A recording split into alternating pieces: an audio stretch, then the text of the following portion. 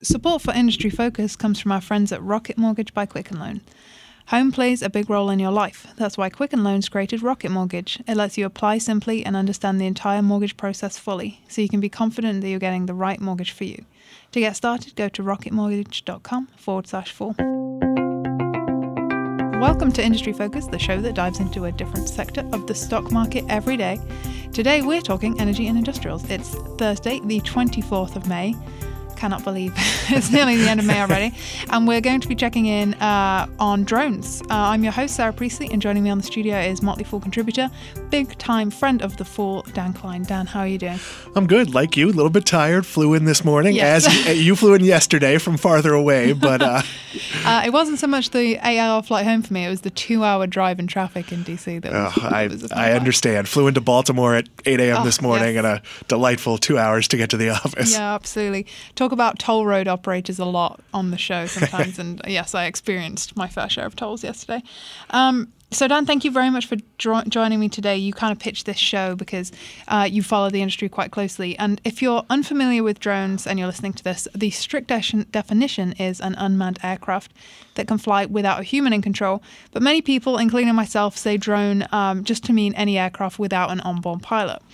If you have probably heard some crazy stories about the future for drones, and one recent headline that I saw is that Uber's kicking off a test program, which is kind of what we're talking about today, to make food deliveries in under 5 minutes, so no more cold pizza delivery. Well, I think it's fair to say that drones are one of those topics that lend themselves to sensational headlines, and a lot of companies have capitalized on that. There have been Domino's and Chipotle have both put out, drone tests, which are literally buying a drone at a hobby store, taping a burrito to it, and doing it for publicity purposes. Yeah, I was going to ask you, what are some of the craziest kind of headlines or applications that you've seen? Well, I mean, Chipotle did do a test on a college campus, with the and the reality is, and we're going to get into this later, is that that's probably going to happen at some point, but there are a million hurdles, not a million, but there's a lot of hurdles before that can happen. Right now, you've been able to buy a drone for 20 years at your local hobby store. And I used to run a giant toy store, and people would buy drones and they would use them for like aerial photography, probably for taking, pictures they shouldn't be taking. and it's always been sort of a complicated thing. There's no pilot, but they still had to be flown. As we move into commercial drones, it's going to be figuring out, are there pilots? Are they automated? So it's really taking something that was just a toy and making it something that has commercial applications. Yeah, absolutely. And as you've said, so this tech, as we talked about, so sci-fi, but it has so many practical applications specifically for our sector in energy and industrials. Drones can be used in agriculture to monitor large farms. They have security and defense applications, which is a big part of their market right now, and maintenance and inspection of a lot of industrials like oil and gas and, bridge inspections and things like that. In fact, I last night actually saw a Chevron Keep Doers Doing TV commercial, and they were using a drone for an inspection purpose in one of those commercials. So you're seeing it more and more. The size of the industry and range of the potential applications is pretty big. It's expected to get a compound annual growth rate of 19% between now and 2020, very soon. Yeah, I mean, right now, though, you're talking a pretty small industry that has the potential to be enormous. I mean, when you marry a drone to the Internet of Things, you theoretically have the ability to be more places than a person can be. So you could be doing everything from inventory to security to checking to see if there's a leak in the back corner of your factory and have it all be completely automated, which we're going to see those type of applications that don't involve flying over cities or bringing you a pizza. It's a little bit tricky for an airplane to bring you a pizza as opposed to an airplane, reading RFID tags to know that, you're low on inventory on, I don't know, stuffed teddy bears and you have to order a crate of them. Yeah, absolutely. And just in case anybody at home doesn't know Internet of Things. So the Internet of Things is the world of connected devices. It's basically everything from like a smart refrigerator to, the watch you're wearing that can send your doctor your heartbeat information. So the total market size for drones, as you said, right now is pretty small. It's for business solutions, which is what we're talking about today, rather than kind of the more gimmicky things. It's pegged at $127 billion I think that might have been by a Bank of America study. So yeah, a ton of applications, predominantly in infrastructure, agriculture, and transport. As you said, it's not even 20 years ago that drones were kind of this sci-fi concept. How much have modern drones that we're talking about using in these tests, how much have they changed from what you were selling 20 years ago? So the test ones are absolutely more involved. When you look at the Amazon footage of their theoretical delivery drone, it's a super duper high tech. A lot of what's being used out there now, though, in terms of testing, is really just an extension of the original, the high-end hobbyist, not the $300 model, but the like $900 model that hung on a high shelf, in the store. It really is just a way to be more places. To a lot of the uses right now are camera based, where it's, there might be sensors, but it is just, there is a guy and he's looking at the field to see where things are. Absolutely. What you can add to your drone has changed because, not everyone used a smartphone when I was in the toy store business a decade ago or whatever it was. But certainly the underlying technology for the piloted drones is the same. And when you start getting into the unpiloted ones, of course, it's a leap. Yeah. And the whole reason that we're doing this today is because you've been closely tracking a lot of the behind-the-scenes goings-on with the regulation. And the Federal Aviation Administration, the FAA, has announced something new for us to talk about. So the industry is heavily, heavily regulated. Things like needing a remote pilot license from the FAA to use some of these drones. What other current regulations affect usage? So basically, right now, drones aren't legal except for. You said you need a pilot license. The drone itself has to be under 55 pounds. You need to be within line of sight of the drone, which dramatically limits its usefulness. Yes. Though when you're talking something that has to be piloted and I'm holding my hands like I'm carrying one of those controllers, if you can't see it, it's gone. So that's more practical at this point. You're also not allowed to fly it near aircraft or near people. So that seems sensible. Well, it suggests, I could have your burrito delivered to a remote location where you could then go pick it up. Seems a lot less efficient than just driving to Chipotle. And then they can only fly during daylight and below 400 feet. Now, these rules were created basically with them saying, we're going to have a hard line on this so nobody gets hurt. And then we're going to take proposals for how we push these standards. It's a lot like the autonomous driving market where we know it's coming. We know there will be all of these crazy drone applications, but we need to set a framework for what they're going to be. So let's start from you pretty much can't use a drone except in very controlled circumstances. And what are the key things that we need to overcome if we're going to make it a competitive market? Well, have you ever been driving in a car and you see a helicopter and it's not a weathercopter and your brain goes to, well, I wonder what's going wrong. Police. Yeah, is that police? Is that the army? If there are drones buzzing above your head, you are going to think something is up. And you have to sort of figure out what the parameters for making this common. And at first, it's not going to be commercial city usage. It's going to be in warehouses, in fields. And then you're going to sort of build out the pipeline for, nobody gets scared when a bus drives by. So how are you going to identify what the drones are? How are you going to explain, at 2 a.m, is that legal or is it only during daylight hours? Well, that's not going to work for pizza delivery. So really this is building, it's a new method of transport. And you have to figure it out. I mean, helicopters are rare. That's why they, surprise us when they're there. Nobody thinks twice when a plane flies overhead. And you have to figure out how you get this from, oh my God, is that a drone? To, oh, okay, a drone. Yeah. So increasing comfort. And then also, as you mentioned, the line of sight thing will be a huge deal. Because right now that's a big limiter. I mean, ultimately, these drones are not going to be piloted. When you have, certainly some of the agricultural uses, some of the security uses could have a human that can take control or can move it. But when you're talking delivery or inventory or some of these other things, these are going to be automated. They're going to be GPS based and programmed. So you also have to figure out, how's that going to work? If theoretically Amazon is delivering to my door, are they dropping it via balloon? Are they literally knocking on my door and then could someone just walk up and snap it in half? They have to figure out all sorts of parameters for this. And again, it's really funny to think you could put a parachute on a bag of tacos and drop, but that's not going to work. So there's a whole lot to figure out from a practical, from a legal, and from a comfort and safety point of view. But these are kind of the first steps towards doing that. So before we talk about what's happening now, I would like to thank our sponsor for today. Support for Industry Focus comes from our friends at Rocket Mortgage by Quicken Loans. Chances are you're confident when it comes to your work, your hobbies, and your life. Rocket Mortgage gives you that same level of confidence when it comes to buying a home or refinancing your existing home loan. With Rocket Mortgage, you can apply simply and understand fully, so you can mortgage confidently. To get started, go to rocketmortgage.com/full. Equal housing lender, licensed in all 50 states, NMLSconsumeraccess.org, number 3030.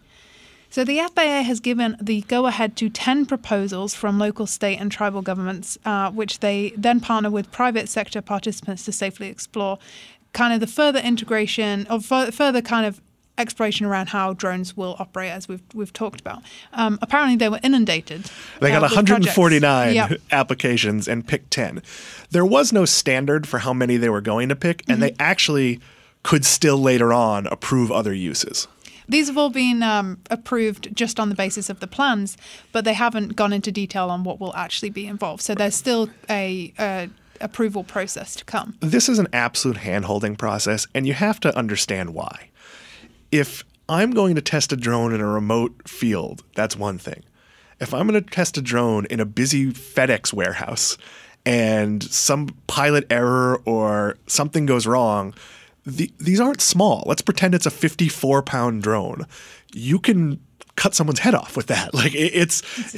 Having been around these things, they're not toys. I mean, some of them are toys, but these aren't. So they're being almost too careful. But if you look at it, we've seen in the driverless car industry, the statistics are overwhelmingly that they're safe, that they're much safer than regular cars. But if there's an accident, it's on the front page of every newspaper. So it's a perception. That's what they're trying to do here, is make sure that every I is dotted and T is crossed when it comes to safety. Yeah. So the first project I wanted to talk about is the University of Alaska Fairbanks project. They'll be looking at pipeline inspection in remote areas, specifically how harsh weather conditions affect drone usage. And, as an oil and gas enthusiast, the focus is on this kind of aspect. It could be a game changer because a lot of oil and gas operations are in harsh weather environments, specifically offshore rigs, desert environments that you have in kind of like Saudi Arabia. And I'm assuming this project will focus more closely on cold weather, assuming, I don't know. Wind. Wind, yes, but hugely important and very, very encouraging. Anybody that's worked in the oil and gas industry will undoubtedly have heard about health and safety accidents that arise from inspection because you're dealing often with, highly pressurized sometimes, volatile commodities. So yeah, absolutely. From a safety perspective, we could improve a lot, and the frequently having to access these pipelines is so difficult when you're talking about people, and the drone is just going to expand that length. And this test is more about drone engineering because these are not easy to fly in good weather. So if you're talking, it's a storm, the human inspectors who check the various points can't go out. That's a heavy-duty drone you have to engineer. Yes. So, this is certainly not the public safety issue. These are generally remote areas where these things are being tested. This is much more about, can we create a drone that can put up with cold weather, the weight of snow and ice? I mean, all the things. Your plane doesn't take off in extreme weather. So building a drone that can inspect a pipeline during the height of a storm, it's a feat. And long term for this, I mean, we're talking, a few years down the line. There are a lot of companies like Total and pipeline operators, Kinder Morgan and TransCanada. They're already using this technology, but it has the potential to save a huge amount because of the frequency of inspections, it can get safer for less cost. Eventually, which is wonderful. Yeah, and it also has applications, in, call it municipal use. So when power is out because we had a hurricane, in Florida, which we tend to do all the time, you can't send people out until weather conditions are at a certain place. But if you could send a drone out and diagnose before you send the people out, in theory, you could be saving time. And every one of these projects, the goal isn't the specific project. The goal is to create a use for the drones that can then be used in other areas with other companies. Yeah. The second project we want to talk about is the Memphis Shelby County Airport Authority, and they're working in partnership with FedEx, which is headquartered in Memphis. So the drones will be used to inspect planes, deliver parts, and plane downtime for this company is a serious issue considering that 60% of its revenue comes from air shipping. But as you said, it opens it up to other applications for this, and you can't help but think delivery when you hear FedEx. Yeah, and the word delivery, I mean, obviously for FedEx and extend it to Amazon, last mile delivery is the ultimate prize when it comes to drones. So the delivery tests are going to be very specific, business to business. They're not delivering plane parts to your door. They're more likely delivering plane parts from a warehouse to the plane. But it's the first steps of testing this for the practicality of it. You know, your drone shows up with the piece of the wing that's missing. How does that work? How does the guy take it off? How does he account for it all? So you're starting to see the framework with this test. And notable that Amazon wasn't included in any of these projects. Well, I question that. So Amazon's application, and they did apply, was for testing delivery in New York City. That's ambitious. They had to know that wasn't going to get approved. And Amazon has been supportive of the FAA's efforts. They continue their own private testing of drones. I believe they've tested drone delivery in England. So I think this is one where, given the current political climate, Amazon threw its hat in the ring knowing it was going to lose and will probably be supportive and perhaps involved with some of these projects, even though they're not the main company. Okay. The third one that we want to talk about, and as I said, there's 10, we're just touching on 4 today, is the Kansas Department of Transportation, and they'll be studying applications for BVLOS. I'm not sure if there's a better way to pronounce that, but it's Beyond Visual Line of Sight, which would, as we've talked about with the line of sight rules, it would be a huge change. They're testing a variety of applications, but one that's interesting for me is the precision agriculture application, which is to use drones to measure, observe, and correct variabilities found in crops. And this is technology that's actually been used for years in Japan and in the rice fields. And it's to allow farmers to, a farmer can't always see from the top down what his vast area looks like. And it's to address these areas of low productivity that you can have patches where the soil composition may not be quite right, or some other pest has got into the crop, and they can address this issue. And this market specifically, just the agricultural element, is suspected to be worth about $32.4 billion.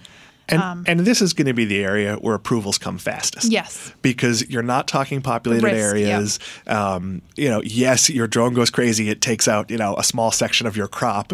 That's probably pretty trivial compared to the upside of it. Yes, absolutely. Yeah, risks are lower. The operating area is huge. And the upside is potentially great. I mean, pesticides, looking at doing water sample testing, soil sample testing, pesticides, has a huge amount of applications that could be really a great time saver and efficiency driver in agriculture. The last project we wanted to mention is that AT&T is involved while working with the city of San Diego in California. And they will test 4G LTE cellular network and AT&T's FirstNet, which is the new national public safety network, I think.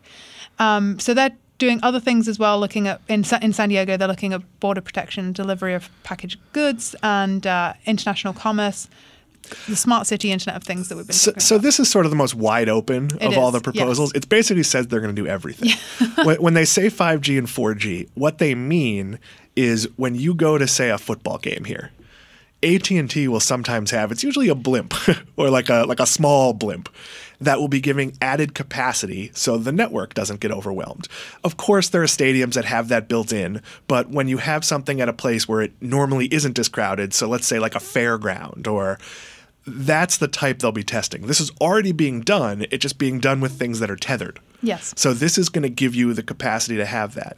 Everything else on here is wide open. Testing delivery of packages in a city is pretty much as close to what Amazon and FedEx would want.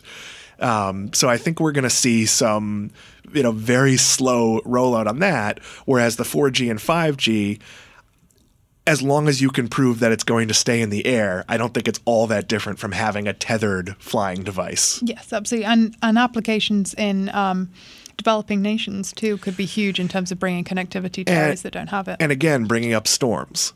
I think you remember last year we had our big hurricane, and I had planned to work through it and then realized that all the cell towers are down. So even though we had no power, I had assumed, I'll have internet through my phone.